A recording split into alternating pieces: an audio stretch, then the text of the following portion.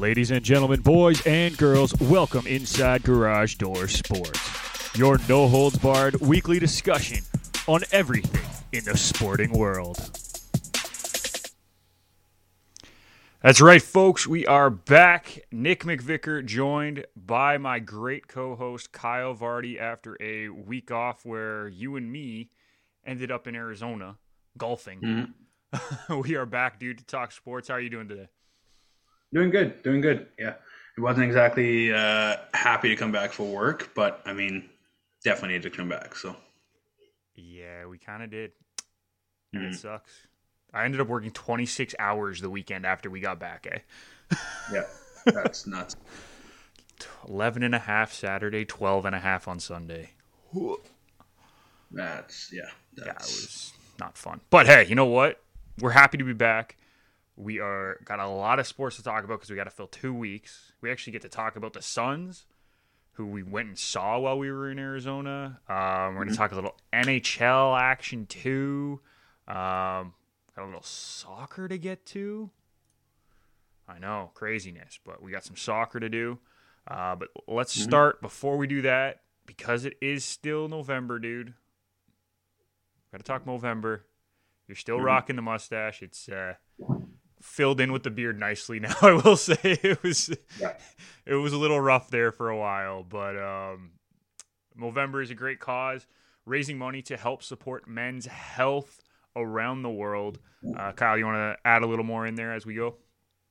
Yeah, as I said before, it's something I've always wanted to be doing, and obviously I've had a few backers on my cause, I guess, if you could say. And then at the end of the month, in the next couple of days, I'm going to donate again for myself. So it's been fun. It's been, I had definitely some weird looks when it was just the mustache without the beard coming in as well. So definitely was something that it was kind of refreshing, I guess what you could say. So it was good. It's been good, and I'm happy to support a great cause. So. And it is a great cause, and we love to see that you've been doing this, because you've been talking about this since high school, really. But more recently, you've been talking about getting it properly done. So the fact that you did it, we support you. We're gonna be all in your corner, as we have a little guest for the first time on the show. He hasn't made an appearance yet. I don't think so. That's Cooper, folks. But I have his glove. Oh, see, that's and why. So he's all for jumping up on me right now. So that's why. And there he goes. Well, as we were saying, make sure you donate to Movember. The cause is well worth it, and we will support you any way we can, Kyle. And of course, we'll always support any cause that helps men's health. And if there's one that is women's health too, we will definitely get behind that when it comes around. So, let's get right into our kickoff segment, dude. Sponsored by Canada Kicking Academy, calling all kickers and punters in the Southern Ontario region. If you are looking for year-round professional development with elite competition, you need to train with the Canada Kicking Academy. The Ferraro brothers, Daniel and Gabe, are both University of Guelph alumni, and after illustrious university careers, they want to take your special teams game to the next level. If you want more information, visit them at CanadaKickingAcademy.com or follow them on Instagram at Canada Kicking Academy. And today, dude, do you know where we're going with this one? We got to go to my team. And Ole is out, finally. Hashtag Ole out has been trending for, 3 months it feels like? Yep. Well, he's gone. Is it the right decision? That he is. I don't know. But he's gone.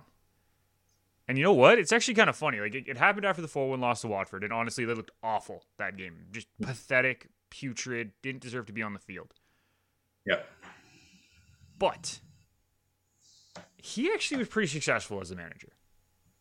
And I know that kind of sounds funny. Like, everyone's like, oh, well, like, he obviously didn't do well. He had a 54% win rate, which, out of all of the managers United have had since Sir Alex Ferguson, it's second behind only Mourinho, who everyone said was super successful, and Mourinho had 58% wins. It's really not that bad. He won 91 matches out of 168. Yeah. I mean, I would debate that the team he had, it definitely has the quality to beat that percentage, though. Absolutely. I would say he played down to where that team potentially could have been. And I think that's why everybody's so up in arms, is because the team they have right now, and I think the team they had last year, should have been way more successful than they should have been. Like they should have won. They should have beat Villarreal for the Europa. Yeah, they should have. But they did not play well enough to expectations there. Well, also De Gea had a bad game. 100%. But at a certain point, you also have to, you can't. No, absolutely. I'm not denying the fact that Ole is at fault as well. But I'm just saying, like, De Gea had a really bad game in that final. Like, he did not look 100%. like De Gea. And I mean, you look at this season, and yes, they're in. I think they're 8th place right now. Yes, they're 3 points out of being in 6th. But I mean, the team should not have 17 points after 12 games. No. That's just not. That's not good enough. And I think it honestly, it's partly because people who are Man U fans, no offense to you and Irfan, they're used to such high expectations that when those expectations aren't met, all of a sudden it's, well, the manager's got to go. We got to go. It's got to be gone. Right? And you don't look at Harry Maguire, who's been the definition of dog shit this year. Yes, he has. For like half the games, yes. Don't try and defend it. No. I'm saying half the time he has been, half the time he's been very good. That's the problem. Yeah. It's just the inconsistency. And I think you can say that for a lot of the team, though. Like, it's not just Maguire. You could throw Lindelof in there. You could throw Pogba in there. You could throw Rashford in there. I mean, Rashford. You could throw Shaw, who was last year looked like a world-class player, and now is looking like a good, okay player. Well, it's really hard when you have two center backs who can't stop anything. Yeah. No offense. Like, I don't blame Shaw at all down that left side. He has no help at all. Yeah. It's amazing watching some Man United highlights, and then just like the ball just literally skips through two defenders, and I'm like, anybody want to grab it? Anybody want to get it? No. Okay. It's really, really tough too, because like, I think if you put the lineup at like the perfect lineup when everyone's healthy, they're still missing a piece. Yeah. It's not a perfect lineup yet. Like, you talk about Liverpool, you talk about Chelsea, you talk about Man City. Like, if they put their top 11 out, right, their best possible 11, those are complete teams. Yeah. United is still missing one piece, and it's blatantly obvious on the defensive end, and it's not a center back, and it's not a wing back. It's a center defensive mid, like a true center defensive mid, right? Like, if they had that, and I've been talking to so many people about this, if they had that, Pogba doesn't have to play beside Fred or McTominay anymore. No, and honestly, what you really need is Matic in his prime is what you really need. Yeah, someone like that, or like an Owen Hargreaves or a Michael Carrick back in the day, like those guys, in their prime. That's the kind of player you need. You need an N'Golo Kante. Is what you really need. Well, yeah, but that's what those guys were back in the day. That's what I'm saying, though. Like, I agree with you 100%. Yeah, and it's one of those. To me, I think the other thing, and this isn't on Ole, and I think he kind of got shafted a little bit this year, is I think bringing in Ronaldo was a mistake. Because right now, the way that team is playing, they're trying to funnel everything through him, essentially. And I think they're missing that piece. And I think bringing in also him handling Sancho was a whole different issue. That was a mess. But it's almost as if, like, the players that they're playing right now are to me, obviously this is outside, they're much more focused on pushing forward and actually using everybody. But the way Ronaldo plays, everything has to be funneled through him. So it's a very much a disconnect. It doesn't need to be that way. That's just how they were playing. I'll agree with you. That's how they've been playing. Okay. But when he's playing as the top, as the striker, that's not how he demands the ball. He demands the ball in the box. That's where he wants it. He doesn't want it in the build-up play. And that's the problem, is that they've been trying to funnel everything to him and then back out wide and then back into the box, or backwards and then back forward. That's not how it needs to work with Ronaldo up top. If Ronaldo's up top, you want him to get the ball in and around the box. You don't really need him to be getting the ball at half or 2/3 of the way up the field. They need to be using the wings because we have incredible wing players, right? You got Rashford, you got Sancho, you have Greenwood, you have Martial. Those guys are playing out wide. Guess what? Those guys are talented players, right? So what they need to do as a team, I got to stop saying we because I'm not on the team. What they really need, as I said, they need a center defensive mid because what that would allow Pogba and Fernandes to play side by side as more of an attacking position, right? So you have 5 guys back all the time. You allow Pogba and Fernandes to drop back if they want to get the ball or if you need a little bit more help because another team is pressing 6 or 7 guys forward, which doesn't happen very often, right? We're not seeing that anymore. We're seeing 4 guys at the back for most teams or 3 with 2 center defensive mid sort of thing, right? So most of the time, you're only playing 5 on 5. So you get one of those guys to drop back, you got the advantage right away. So what that allows is it gives more space for Pogba to be a playmaker. It gives more space for Fernandes to find an open spot. They can become the catalysts of your offense, not Ronaldo, because that's not what he needs to be if he's the high guy, right? If they drop him back into that midfield role, absolutely, you can funnel everything through him because that's what that role is supposed to be. But as a striker, if he's dropping back, all that does is just it shortens the field. And it lets the defending team to press you more. And that's not what this team is able to do right now. They can't deal with the press. They need to be pressing the other team or they need to be counterattacking, not dealing with the pressure. And that's the biggest issue this year. Well, and I think that kind of goes back to being, obviously it's not all Ole's fault because I don't think this team is a good team. Don't get me wrong. They should be doing better than they are. But I don't truly think this team is built for long-term success, especially the way you're saying right now is there's pieces missing. They have the names, they have all that kind of stuff, but there's pieces missing. The problem is there's one piece missing, right? Like this team is very, very good on paper, but it's clearly missing one piece. Yeah. What? So going back to Ole himself, did you see the stat of his losses? No. I might have, but I can't think of it off the top of my head. He played 55 home matches. Yeah. And lost 13 of them, which is 21% of Man United's total ever losses at home. Wow. That just surprises me. It feels like I don't know. I don't know what to say to that. Like it does. It sounds weird. It doesn't sound right. So Alex Ferguson had 405 home matches. Right. He lost 34. 10? Oh, I was going to say he lost 10. Okay, so looking at 34 total losses is 54% of all their total losses at home. He was a manager for like 25 years. Exactly. So the fact that he has 34 and Ole was a manager for what, 3 years? 2.5. Yeah. And he has 21% of total losses ever by Manchester United. At home. Wow. That's even worse than if it was total losses. Yeah. I saw that stat and I was stunned. I didn't even know that. I was like, holy crap, how is that even possible? Yeah. I don't know what to make of that. I really don't. Like that's an interesting stat. I don't know what to make of that. Yeah. Well, I guess we got to move forward, and Ralph Ragnick is taking over. And I will be 100% honest with you, Kyle. I had never heard of this guy before. Yeah. Not that he hasn't managed.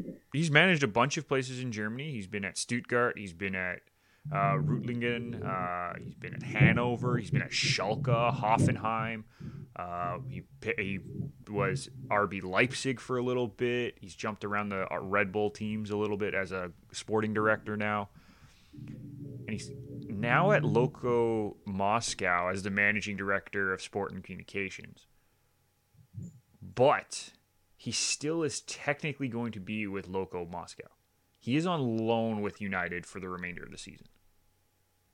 He's not actually signed by United. I didn't know you could loan a manager. It's a really weird situation, and I don't know how I feel about it. Yeah.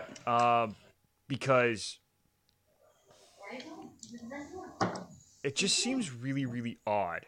So they're releasing him from his contract, and he signed a 6-month deal with United. Right. And he's going to work at a 2-year consultancy role after the season's done. So he's literally just manager for the season. And he won't be there for the game against Chelsea on the weekend just because of visa reasons or work permit reasons. Yeah.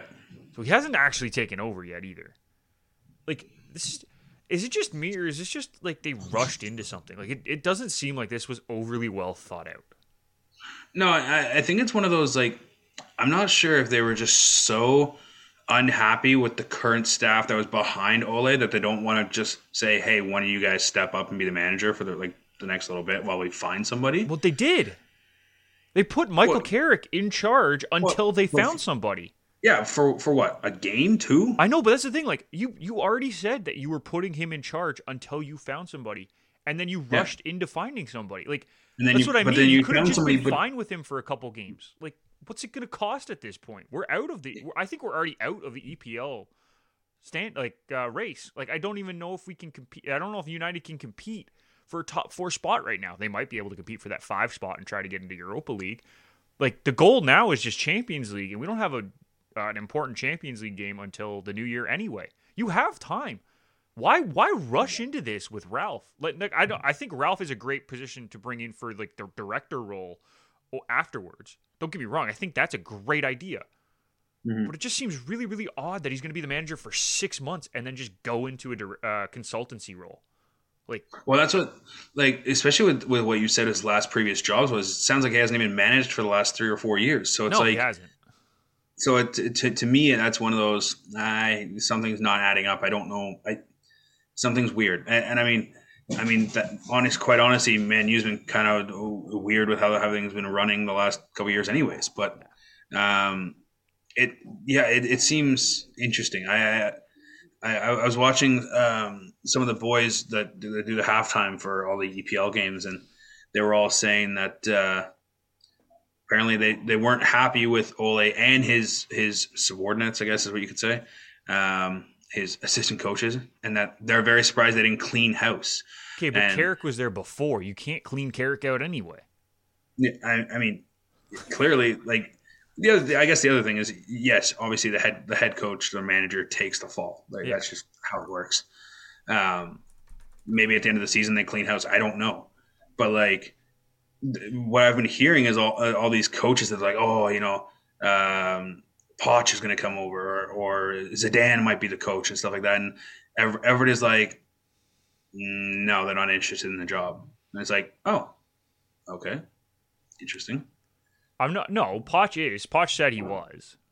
Poch also said he wasn't leaving, though. Yeah. Why would you? Why would you leave PSG in the middle of the season? That's asinine that people were suggesting that. I just don't. I also know. I don't understand why he would leave in general. PSG now and in the future has a much better outlook right now, and it's not even close.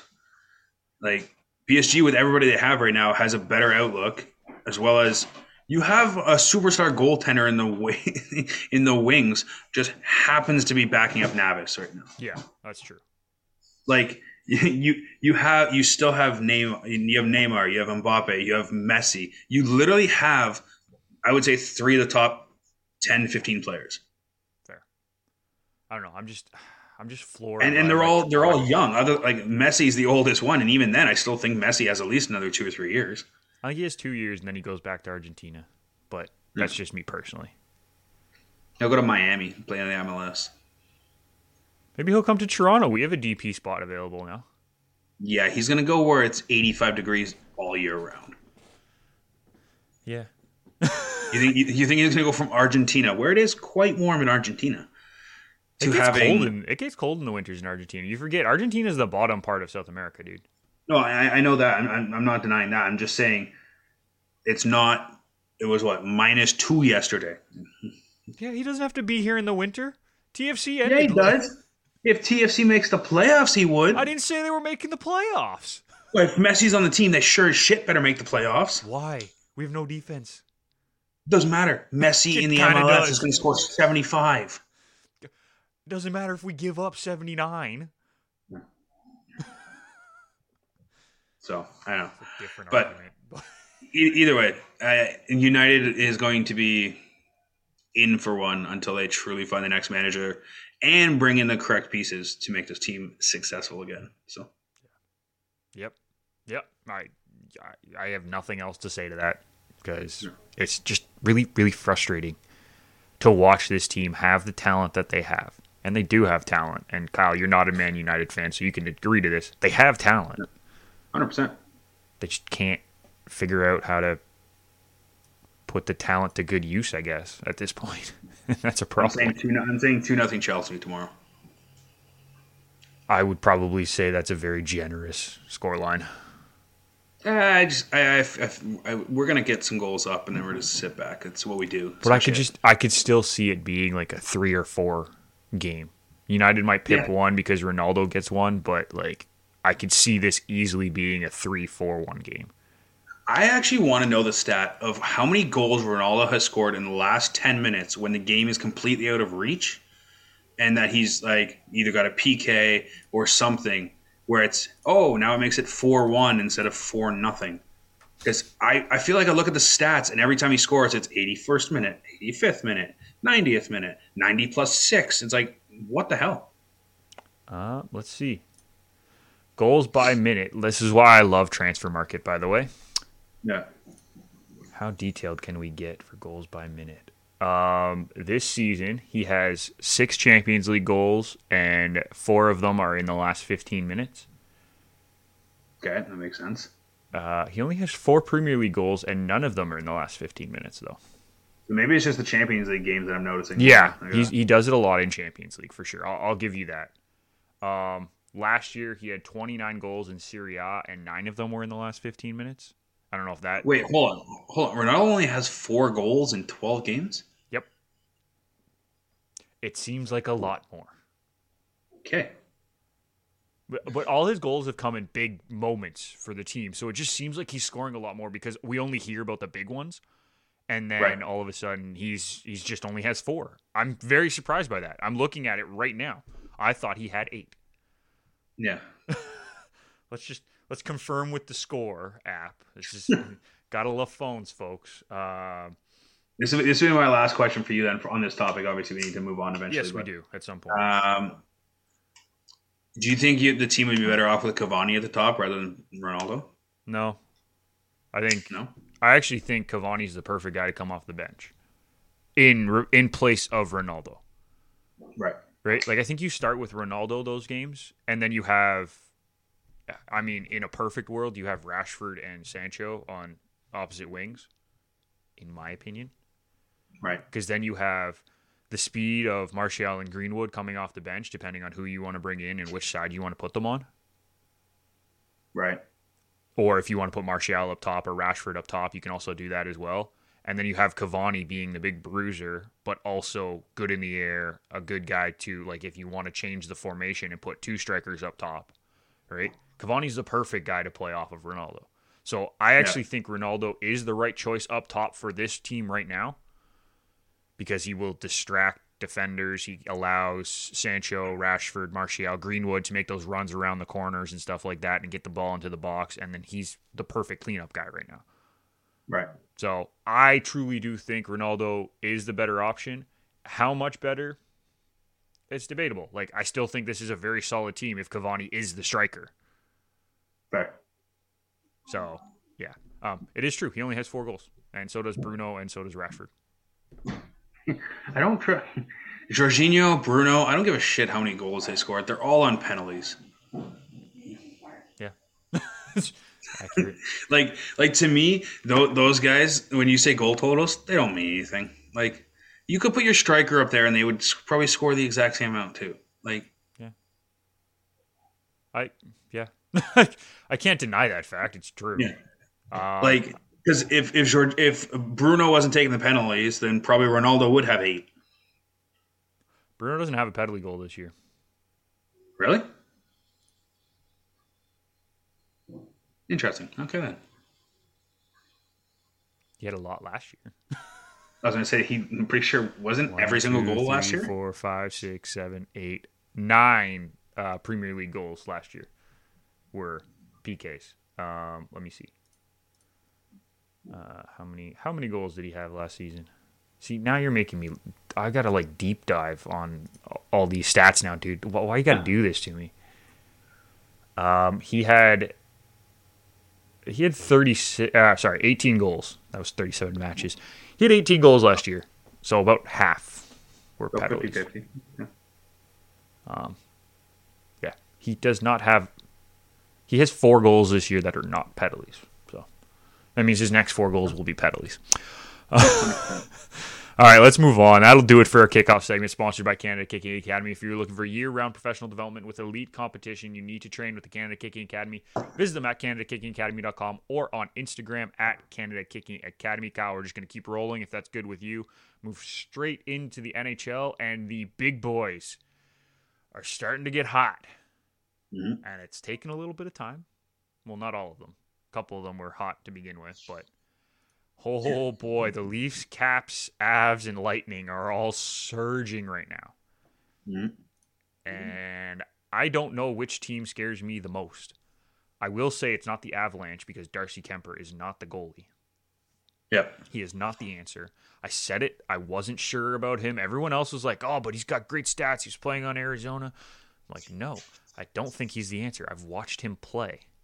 Mm-hmm. Yes, his stats are good because he makes a lot of saves, but that's because Arizona gives up a lot of shots. Yeah. Like, I'm not confident in Kemper, and it's just kind of proven to me over the at the beginning of the season, he's not the answer for this team, and they need to go find a goalie. I would rather Mrazek. Well, not right now. Well, not right now because he's hurt, but you know what I mean. We'll trade him to you next year, no problem. I have a question for you on that. Joseph Woll right now is looking like a fantastic backup. I have a question for you on that after, but before we get into that, which of these teams scares you the most? I wouldn't say the Avs right now purely because yes, they're slightly back, but there's still work to be done on that team. Absolutely. I would say right now, I mean, obviously the Hurricanes were hot to start with, and they've kind of stayed that way. 15-3-1 in their overall record. Oh yeah, the Hurricanes are, in my opinion, the best team in the league. Yeah, I would debate either them or Florida. So yeah, and Florida's kind of cooled off a little bit compared to where they were. I think with saying that they're still 14-3-3. So I mean, saying you cooled off from but where you were. Five of those 6 losses, though, overtime in total, have come in their last 10 games. Yeah. So, well, I think the hottest team to watch out for right now is the Buffalo Sabres. No, I'm kidding. I mean, they have been surprisingly okay this year. So 3-6-1 over their last 10, though. Yeah. No, I would say right now, I would say the Caps are the to me the most dangerous team. 8-1-1 in the last 10, and they've been surging. That's the biggest problem. Biggest problem for other teams, not them. Ovi, TJ and I had this discussion last night. Obviously we were saying before the season that, Matthews right now is the better player than Ovi. We're not going to get into that. It's part of it. But right now, Ovi looks like he's back to his old self. A hat trick last night. He's on pace for 70 goals. Yeah. It's that's ridiculous. It's stupid. And it's like one of those like, hey, all the power to him. Like I want him to beat Gretzky's record. We discussed this before. And it's like there's no downside to him breaking the record, and I want him to do it. So like he's been on fire, and he's bringing the Caps with him, and everybody else is kind of falling in line. Just think of where this Caps team could be once Backstrom comes back too. Like Backstrom will be back in the next month or two, I think. Yeah. And all of a sudden, now their number one center is back in the uniform, right? So it's like. It's kind of crazy to think where they possibly could be here. So, I mean, the goaltending's been good. Like, I wouldn't say it's been. I don't think it's been outstanding by any means. Maybe I'm wrong, but to me, it's been good enough. Right, the save percentage isn't there necessarily, but the goals against average is pretty good. So, I mean, you take that. You take it, and to me, that's the team to watch out for in that Metro. And in saying that, we're also just said Carolina. who we think potentially is one of the best teams in the NHL right now, is tied with them for first in that division. So that division is scary. It's for sure. Absolutely, and I 100% agree with you that division is scary because if you look at that division, behind them, the Rangers are playing really, really good hockey. Like we didn't bring them up in this because they're below 8 wins in their last 10, so I didn't want to put them as surging. But they have 7 wins. They're 7-2-1 in their last 10 games. Columbus is 7-3-0 in their last 10 games. They're a surprise right now. Pittsburgh's playing pretty good hockey, in my opinion, this year. Not great, but they've also been dealing with injuries to their 2 best players most of the year, and half of their roster was missing for 2 weeks. Yep. I would even say New Jersey and Philly are playing decent hockey. Both are sitting on 20 points. Carter Hart is showing flashes of being that great goaltender again. Mackenzie Blackwood has looked good as well. Like, that whole division, if you look at it from top to bottom, the most goals they've given up is 56 goals. Yep. The fewest goals given up in the Atlantic Division is 48 from the Leafs. That's 8 goals more than the Leafs. Like, that just seems crazy to me. And I know the Leafs division is awful right now. The bottom 3 are or I guess the bottom 2 more than anything. Buffalo has looked okay. But Montreal and Ottawa are pathetic. Like, bad. So, at the beginning of the year, I told you I didn't know which division was going to be better, the Atlantic or the Metropolitan. I could see both of them being very competitive divisions. In my opinion, Metro is now, like, way above and beyond the Atlantic for competitiveness this season. Yeah, I know. I no longer. TJ and I all have this debate all the time, right? You know, which one's better? Oh, you guys get to play Ottawa 4 times a year. That's why the Leafs have so many points. It's like, well, whatever. But like, I won't have that debate anymore because Montreal, obviously, Price eventually coming back. That's not going to save their season. Sorry, Habs fans, it's not going to save your season. Your team sucks. They're bad, man. They're bad. And to be honest, like Ottawa, I don't know. They have the pieces for the rebuild, but just something's not clicking. And it's, you know, they thought they had the goaltender of the future in Matt Murray, and all of a sudden Matt Murray, he's been terrible. Like, he's been horrible. And I don't know if it's Ottawa's relying too much on young players to develop in front of them. They don't have the veteran pieces to kind of lead them out of the rebuild part. I don't know what it is. They've just been horrible. And to be honest, there's not a whole lot of hope for the future right now for them because, yes, they have the young players, but if the young players don't show up, it's kind of hard to do anything. Yeah, and it's weird because, like, at the beginning of the season, I would have said Ottawa is poised to be like a 5th or 6th team in the Atlantic Division. Yeah. Right? I knew Buffalo wasn't going to be that good. I didn't think Detroit was going to be as good as they've been this year. I know they're hovering around 500, 9-9-3.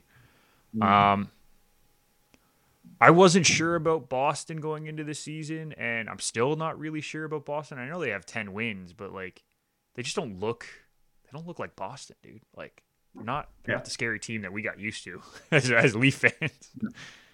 No, and to be honest, I knew Boston wasn't going to be like that going into the season. Yeah, exactly. Yes, albeit they only have 17 games played, so they're really not that far back. You get a couple more wins there. Yeah. You know, the Leafs have played 5 more games and have 11 more points. So, you know, Boston wins all 5 of those games, they're all of a sudden a point behind. Right. So, you know, you give them that. But you're right, Boston. They just don't look like a dangerous team. No, I mean they got pumped by the Rangers yesterday. Yeah. Like, and it's one of those. I'm happy to see it because I'm not worried about Boston right now. Obviously, I think the new Boston right now is Florida. So, you know, Florida's gonna be one of those tough teams to play against. You know, on any given night, they could win. Florida can win 2-0.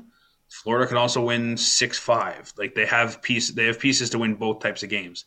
Yep. And that's what worries me about them is they're a powerhouse in the making, and they're just getting started. That's the issue. Yeah, and they got the depth, they have the defense, they have the goaltending. Like, my God, Spencer Knight and Bobrovsky are both hot right now. Like, that's just not fair. And when you get that going behind a good team, it's bad. But I wanna stick back with Ottawa because there's a question that we now have to talk about because you mentioned Murray. Well, he was put on waivers today, or he's going to be put on waivers today, or there's talk of him going on waivers or whatever. Yeah. They're last in the NHL. They have a minus 25 goal differential, which is third worst in the NHL behind Arizona, who we went and watched, and I mean they played a good game that we were there, but overall they have looked awful this year. Yeah. And Montreal, who doesn't have their goaltender right now, and is missing their top defenseman, and can't figure out how to play hockey really. Yeah. Murray has been bad. I'm not going to say horrible because I've seen worse from Matt Murray, but he's been bad. Yep. And now he's going on waivers? That's like almost $6 million contract for the next 2 years as well. Well, you know where he's going, right? Arizona? Yep. I said that yesterday to somebody. They're like, nah, because they just got Scott Wedgwood. And he's winning them games when they don't want to win. Scott Wedgwood is a fine backup. No problem. But he's winning them games that they don't want to win. Why bring in a goalie who might win more games? Because Matt Murray won't win more games. Scott Wedgwood right now is the better goaltender. Sorry. Valid. So, maybe they trade Wedgwood and get another pick for him. Who knows? Like maybe they trade him to Ottawa. Somebody needs a good backup. I don't know. Like that Vanelka kid or Vajelka kid or whatever the other guy. He's like 0-13 right now. So it's like, just play him every night. You're fine. You're going to lose. Yeah, it's true. And like you look at Murray, like 890 save percentage, 326 goals against average in 6 games this year. Hasn't won a game yet. It's not good enough. I take that back. The Vajelka kid got a win. He did get a win, right? Yeah. I was going to call you out on that, but I'm focused on Murray right now. 2 games ago, he got a win. Since he's been in Ottawa, Murray has a 338 goals against average and a 326 goals against average in the 2 seasons. His save percentage hasn't been above 895. And he hasn't looked like a solid goaltender in 3 years. I mean, like, the biggest thing is, like, a 326 goal against average isn't even that bad. It's really not, like, it's not top of the league, but I don't really think people were expecting him to be tops of the league. But at the same point, it's the save percentage. The save percentage has to be minimum to be a solid goaltender in the league, has to be minimum 910. I would even take 900 depending on how offensive your team is, right? Like if you're getting scoring, which Ottawa's not, and that's a whole nother issue, and we can talk about that whenever. Yeah. But if you're going to be a number 1 goalie, you have to have at least a 9 in the hundreds column of your save percentage. No. 8 is not acceptable. It's not okay. And that's why Gustafsson is now the starter in Ottawa. Because he's the only one of the 3 goalies who has a 900 plus save percentage. Yeah. That's the reason. That's it right there. And I just don't know where they go from here, Ottawa, because they have the young pieces that should be playing well, right? Like they looked really good at the end of last season. I was confident that they were going to take another step forward. Maybe not be a playoff team, but take another step forward. And now we're back talking about them being in the lottery, going for Shane Wright. Like it's just mind-boggling how bad this team is. Yeah. And I have a funny feeling, and sorry to Shane Wright. If Ottawa wins, I think his career is going to be mellowed out compared to where it potentially could be if he gets drafted to a team that has a big future going forward. And I think there's 2 places you don't want to go right now, and that's Arizona and Ottawa. There's 2 places. I think if he somehow goes to Seattle, I think that could be huge for Shane Wright, like that type of thing. But like going back to Ottawa, as much as his talent is fantastic, and I look forward to seeing what he can do in the NHL, he could get wasted in Ottawa. Yep. Well, let's look at like the bottom teams right now, right? Ottawa, we already talked about, they're dead last. Arizona's second last. What about Montreal? Leafs fans would hate it, but like, Yeah. if he went to Montreal, that might be the best possible solution out of the bottom, let's say 6 teams right now. Right? Because the bottom 6 are Ottawa, Arizona, Montreal, the Islanders, who I'm really not sure what to make of the Islanders right now. Seattle's 5th last, and then Vancouver's 6th last. And Vancouver's a mess. I would not want to be going there right now. Ottawa, I don't want to go to. Arizona, I don't want to go to. Vancouver, I'm not really sure about. Don't really want to go to. To me, if I'm Shane Wright, I want to go to Seattle. Yeah, Seattle or Montreal are probably your best options, though. Like I think the Islanders could be a good option too. Don't get me wrong. I think obviously new arena, that kind of stuff, and that arena looks fantastic based on what I've seen so far. I think the issue with the Islanders is their core is aging right now, and they don't really have that identity anymore of being that hard to play against bruising team. Because the people that were the hard to play against bruising players are now 35, 36. And it's like But that's what I mean. That's why I would say Montreal or Seattle are the 2 best options. I 100% agree with you, is because Montreal, they have a young core coming up with Caulfield, Suzuki. I'm trying to think of other young players that they have. Okay, maybe those 2. Yeah. But they're also not super old other than like Weber.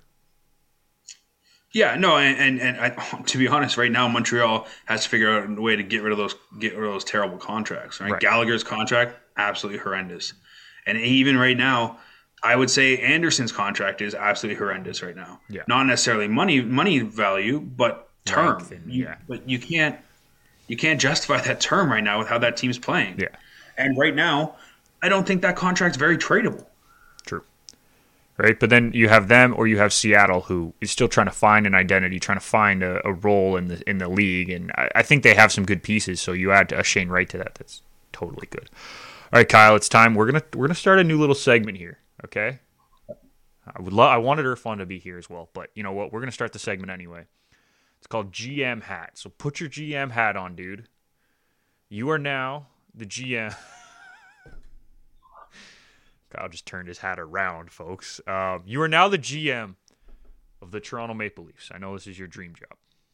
Yep. As the GM of the Toronto Maple Leafs, what do you do about the contract situation with Jack Campbell right now? Is this something that you are going to try to push through, get it done in the season? Are you waiting until the season's over to see how he does in the playoffs? Or are you going to probably just let him walk because you got Mrazek and Wall? I want to see, as the GM, what is your thought? My thought, if I was the GM right now, would be Mrazek's gone. Sorry. Good. Like it. I don't like. I liked the contract originally because I wasn't quite sure what we had in Campbell, and now based on what I've seen from Campbell, I'm good. I would have signed Mrazek to a 1-year deal, and I would have said, "Hey, come in. We'll split time, no problem. We'll do whatever. Obviously, can't stay healthy because you can't really split time when you're on the IR. Yes, but at the beginning of the season, that was the goal. Yeah, 100%. But I would get rid of the Mrazek contract, free up an extra $2 million. Joseph Woll looks like a fine backup right now, and I would try to extend Campbell right now. I would give him I'd probably say 4 years, and to be honest, you probably have to give him probably 5.25. Yeah, I agree with you, and this is something that was they talked about it on Overdrive yesterday when I was driving into work. Because I had to do the Leaf game last night. I'm so tired. 10:30 start is awful. But they said, do you sign him now and risk him not living up to the potential, or do you wait until the end of the season where, let's say he wins? Say he wins a playoff round for us, or let's say God forbid, he wins the Vezina. Yeah. Right? Yeah. How much more expensive is he going to be at that point? Like right now, I agree with you. I'm thinking in the 4.5 to 5.5 range is probably where a contract for him right now would land, 4 to 5 years. Right? He's 29. That puts him at 34 if we go for, let's say 35 for a 5-year contract by the end of the season, right? Mm-hmm. 4.5, even $5 million for 5 years is, I think, a very fair contract for Jack Campbell. This guy was a career backup, obviously, but he's a solid goaltender. He always has been. Yeah. You look at his stats all the way through. He's only had 1 year in the NHL where his goals against average was above 2.85, and that was in one game for Dallas in 2013-14 before he got traded to LA, right? Yeah. In, I want to say, so 103 games, so 102 games, or 101 game that he's been in since he's come into the NHL, all the way back then. Because we'll take out the Dallas one and we'll take out the one game in LA where he didn't have a goals against average because he came in relief. Right. 102 games where your goals against average is below 2.85. Yeah. His save percentage has never been below 900. And you and me just said, we just talked about this with Matt Murray. If you're going to be a number one goalie, your goals against average, or your save percentage has to be above 900. You said above 910. Okay, he's had one season where it was below 910. And that was the last season in LA before he got traded. And even then, he had a 915 save percentage after getting traded to Toronto. Well, and that's below 910 for that LA team. That LA team was literally bottom and garbage. 285 goals against average for them. Yeah, and so it's like, to me, I think the biggest thing, and I don't get me wrong, I've been a doubter of Campbell. I loved him as a goalie, but I didn't think he could truly take on the number one role. Right. That was my biggest thing, and I'll admit to it. But the biggest thing to me is he's shown he can do that. He's shown he's capable of playing, I would say 55 to 60 games. And he's also shown that he can do it in a relaxed way. Like, some guys get in that role and they get really intense, like Binnington, right? Guy's intense. Yeah. That's not exactly what this Toronto team needs, no offense. Like, they need a guy who's relaxed behind them because it then allows the players to feel more relaxed in front of him. So I love Campbell in this role. So 5 years, $5 million, sign me up. I'm in. I don't care. Get rid of the Mrazek contract. Trade him away. You don't need him. You don't. You got Wall. You got Ian Scott in the system. You still have Hutch if you really have to for a couple games, right? No, for like a game or two, Kyle. No. I'm saying if Wall and Scott are hurt. Nope. Nope. We'll bring in David Ayres before Hutchison should play another game. I'm not saying Hutchison should play another game, but in a emergency scenario, you don't need to keep Peter Mrazek in the system. Hutch can play a game in the regular season. We got the Zamboni driver. We're good. He's not even with the organization anymore. I would like to point that out. Still, we'll call him up. He'll play for us. No problem. They'll call the U of T goalie back up. Alex Bishop, or was it Alex Bishop? Is it Alex Bishop? I don't know. I'm assuming Bishop was the last name. I know that. I think it was Alex Bishop. Yeah. But like, they have options in the system to be a backup goalie in case of injury, right? Joseph Walls looked very good in 3 games. I know it's 3 games; it's a small sample size. He's given up 5 goals in 3 games, 1 shutout.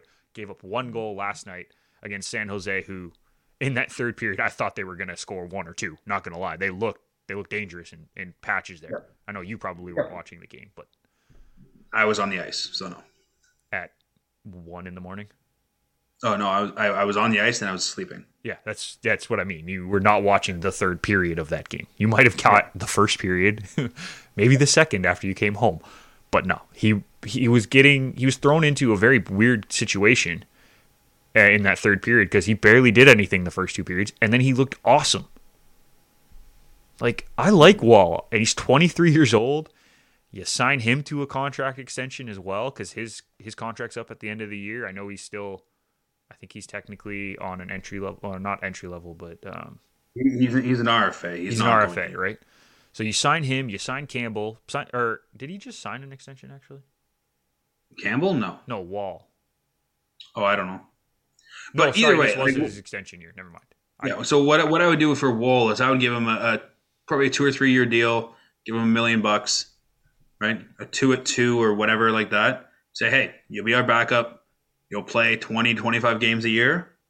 You'll back up Campbell. If Campbell goes down, you're our guy. And I don't think he'd have any problem with that. He's 23 years old. He wants to learn. He wants to develop. And the biggest thing is if he's 23 years old, you're potentially looking at the goaltender of the future who can learn behind Campbell, who's been fantastic so far. Exactly. So, and Campbell's as I said, a relaxed dude. So that's a guy you want to learn from because he's not going to be intense in practice. Well, and so I think the biggest thing is yes, if my GM hat on, I would get rid of Mrazek. You know, Dubas's hat, I don't think he's going to get rid of Mrazek purely because if Campbell goes down, do you want Joseph Woll as your starting goaltender going into the future? No. I think right now you would have Mrazek your backup, and all of a sudden, if Campbell goes down, Mrazek's a more than capable goaltender to carry your team as long as he stays healthy. Is a more than capable goaltender to carry your team, and I think that's the biggest thing that looking back at years of Leafs past, we never had that 1B option. It was always our goalie and an AHL or young goalie. Come on, so let's see what they can do. We didn't. That's a 2B, 2A option. There's no 1 there anywhere. So, like, to me, I think that's why.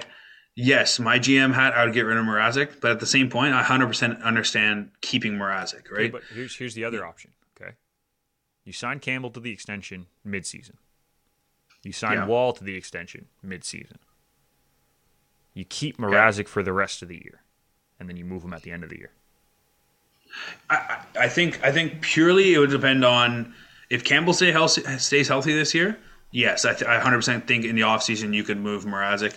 And I think you can move Mrazek without retaining money to a team that needs a capable tandem option. I think, and it's weird to say a guy who we just signed in the offseason moving him next year, but that's just how it works with today's salary cap. You can't justify having 2 goaltenders. Yeah, I mean, 2 goaltenders making what, 8.5 is I think is what it would end up being. Or no, 9 something. If we said $5 million for Campbell, is that what we're averaging? Yeah, so 9.5. 8.8. Oh, Mrazek's at what, 4 points or 3.3? 3.8. If we said $5 million flat for Campbell. Oh, sorry, yeah. So 3.8. I mean, you could 100% justify somebody picking up that contract. Oh, easily. No, I don't think that's the issue. I don't think moving Mrazek would be an issue. I think that can be done. Yeah. Like Arizona could use a goalie, right? We know that. You could look around the league. There's multiple teams that could use either a 1B option or a possible starter, right? Like we could look at New Jersey, right? Mrazek could go there and be a pretty good tandem with Mackenzie Blackwood. Mm-hmm. And that team's on the rise too, so that's probably a good place that he could go. Depending on how Price comes back, he could go to Montreal if they don't want to keep Allen. Ottawa could be another good place. 2 young goalies, put Mrazek in there as well. That's a good trio of players, and Mrazek doesn't need to be like Matt Murray, who needs to start right with his contract. 3.8 is not a contract that you have to worry about. I would almost debate throwing him in LA too. Yeah, LA too. Yeah, that's an option. Obviously, Johnny Quick obviously is probably not going to go back unless it's on a very reduced contract. Yeah. And have Mrazek be a backup to Cal Peterson, or be a 1B option to Peterson, exactly. Or be 1A option, whatever it may be. Obviously Johnny Quick's contract right now, LA gets out of that, and all of a sudden they're bringing in another goaltender at $3 million, and you have Peterson and him at a combined $8.5 million. I think that works. Absolutely. So, but I like this. I like this segment, GM hat. We're gonna do this more. We're putting your GM hat on a lot more, Kyle. All right, let's quickly flip over to the NBA before we head out. We got let's say 5 minutes quickly, okay, Kyle? The Phoenix Suns, who we saw play last week, are scorching hot. Winners of 15 straight, I believe. Yep. That's right? Yeah, 15 straight wins. They're 16-3. Mm-hmm. Are they the best team in the West right now? No. I'm assuming you have Golden State there, right? Golden State's the best team right now. And don't get me wrong, Phoenix is on a tear. I love what they're doing. I love that team. Golden State's the best team. And Golden State's only going to get better. Yeah. Klay Thompson got cleared for practice. Klay Thompson is coming back. You add Klay Thompson to that team right now, they might be undefeated. They're 17-2 right now. They're 17-2. But the thing is, my thing is, Klay Thompson also hasn't played in a year and a half. Right? Sure. So it's going to But take him. We're not getting Klay Thompson mid-playoffs Klay Thompson here. We're getting Klay Thompson who hasn't played in a year and a half and has to find his way into a new system in Golden State because it ain't the same system that he was playing in a year and a half ago. They have new players. They have new roles. It might take a couple games for him to get fully encapsulated with the team. So if he had started the season that way, they probably still would have lost 2 games. Like I don't think they're undefeated. So let's put this in perspective. Their 2 losses were to Memphis and the Charlotte Hornets by a combined 7 points. Right. Klay Thompson in that lineup probably covers that 7 points. You'd think. Even if he's out for 6 years, Klay Thompson will shoot a 3-pointer and potentially tie one of those games. He will still have his 3-point shot. It's going to be his transition, his defense, that kind of stuff is still going to be a work in progress because he can do a 3-pointer. He just can't jump. He can stand still and do a 3-pointer. But like with saying that, Phoenix is on a tear. I love what Phoenix is doing. I love Ayton as the center. To me, he's been developing in the last couple of years on truly being that next generation 5 that you look for in every team. Sorry, 5. I meant 1. My bad. I knew what you meant. No, it is a 5. No, it is a 5. Never mind. No, yeah, I was right. One is point guard, dude. 1 is point guard. I was going to say I was right the first time. And don't second guess yourself, my friend. Sure.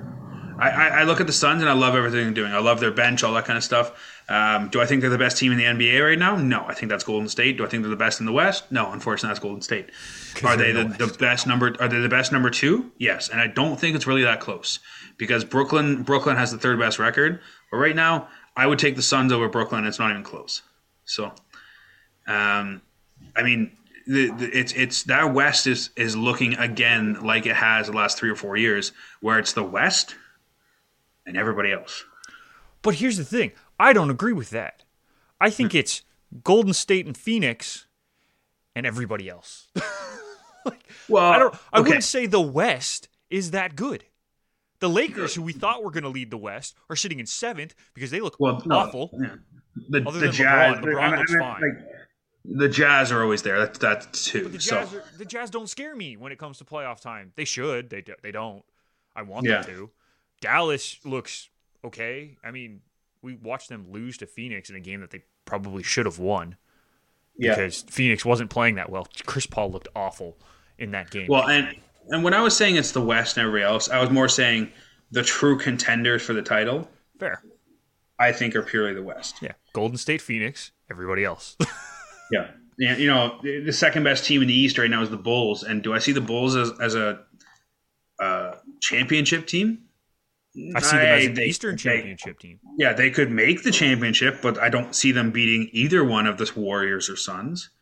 You know, Brooklyn, if they ever figure out the whole Kyrie situation, could they potentially be champions? Sure, but I don't think with their current construction that they are a championship team. But that's the thing. Like I am right now, I am not scared of really any team in the East. Like I know Brooklyn's supposed to be a really, really good team. They don't scare me because even if Kyrie comes back, I know that gives them 3 ridiculous weapons. But with 2, they aren't like dominating teams like I thought they would. With Harden and Durant, I thought they would dominate teams still, and they're not. Chicago looks very good, a surprise in my opinion. I thought they were going to be like a 6 or a 7 seed maybe in the East, maybe pushing 5 at most. They look really good. DeRozan is reborn. I don't know what's going on there. Mm-hmm.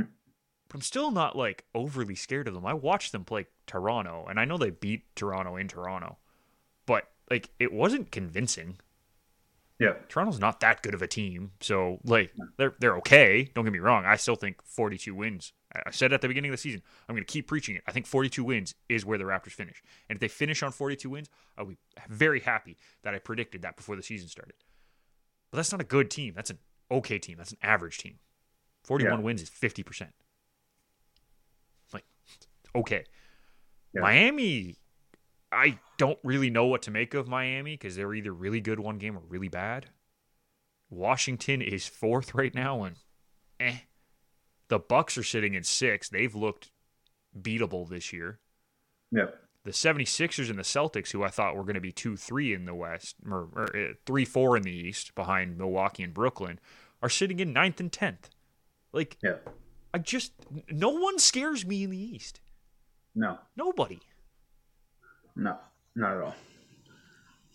Like, I don't know. I know the worst team in the league is in the West, but still.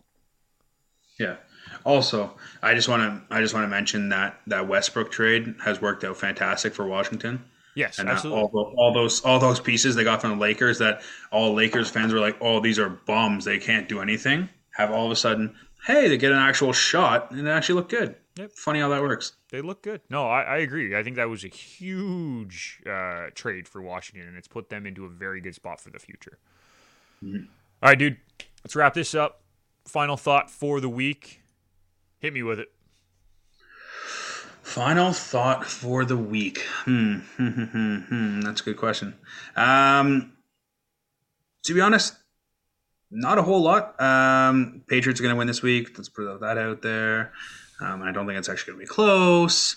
But no, to be honest, biggest thing I think right now is I said this. I think I said this a couple weeks ago. Lots of free agency signings in MLB, and it's actually very interesting to see how things are shaking out a little bit. The pitchers market. We had a couple. Syndergaard signing when we were gone. $21 million. Yeah. Mets signed Marte, Canna, and Escobar all yesterday after 11 o'clock. Yeah. So I mean, to me, it's the interesting time of year because we got sports in the swing of things. NFL playoffs are coming very soon. We're looking for a month away from a month and a bit, I guess, because there's 18 weeks now of playoffs coming, and then now MLB signings because we got the winter meetings coming up, and it's a very exciting time. So absolutely, I'm gonna go all Canadian on mine. Okay, ready for this? This weekend, college football or university football in Canada has their national semifinals. Western versus St. FX, Montreal versus Saskatchewan. Huge games. They're going to be broadcast. Make sure you check those out if you have some time. But also, dude, I know this is going to sound crazy. I'm really enjoying watching curling. It's just on in the change room because TSN is broadcasting the I can't remember if it's the Scotties or whatever. They're broadcasting one of the tournaments this week. Okay. And it's kind of crazy just to see the chaos that happens in curling, like the standings wise. There's a three-way tie for third place in the women's bracket. And they're playing off today, all three of them, to get into the playoffs. Because it's top three make the playoffs because it's the Page playoffs. So 2 plays 3, and then winner of that plays 1. So there's a three-way tie for third, which means all 3 teams have to play this morning in order to get into the playoffs, to get a chance to play for the finals. Like, that's chaos. I love chaos. Chaos is fun. And curling is the definition of chaos. Trying to throw stones at a single little point, closest to wins points, and you're just trying to block your opponent from getting to the dot. Like, I love it. It's chaos. I don't know why. Yeah. So I'm going full Canadian. I want university football. I want curling going all the time. I'm good. This week has been fun for me to watch sports. And I don't think you would have ever expected me to say that I would. My final thought is I'm enjoying watching curling. No, I don't think I ever would have assumed that, to be honest, at all. So, no, Adam Frazier just got traded to Seattle, by the way. I saw that, yeah, while we've been going, and so Liverpool won 4-0 at Anfield. So, yeah, so that trade's actually interesting. I like that for Seattle. Yeah, that's a good move. I like what Seattle's doing. I know they just missed out on the playoffs this year, but they're making some moves, and it's positive. So that'll do it for us this week, Kyle. If you are looking to follow the show, make sure you check out our Twitter, Garage Door Sport, or on Instagram, Garage Door Sports with an S. Kyle will post his Movember stash on November 30th, right? 30. Yep, last day on the Instagram account. I don't think you really need to do it on Twitter, but if you want to, you're more than welcome to, dude. We will post stories. We're trying to get more up there as much as possible. Make sure you check it out. You can also check out the website, garagedoorsports.com, if you're looking for some stories there as well. I will be covering the CPL Finals Media Day next Saturday. So make sure you check out the Instagram then, because I will be posting pictures. I will be posting interviews with players, coaches, whatever I can get. That'll be a lot of fun. It'll be cold. Because it's at Tim Hortons Field outdoors, so it's going to be cold. But I'm excited for that. And yeah, just lots of cool stuff happening. If you're looking for us personally, check us out at Nick McVicker and at Kyle Vardy, respectively. On Twitter, on Instagram, both of them are the same, thankfully, because we kept it simple. No underscores, no numbers, simple. You got too early. Yeah, we tried to keep it easy. Other than that, dude, always fun talking to you. Glad we got to do this again. And for everyone here at Garage Door Sports, I want to thank you for listening. And we will see you next time.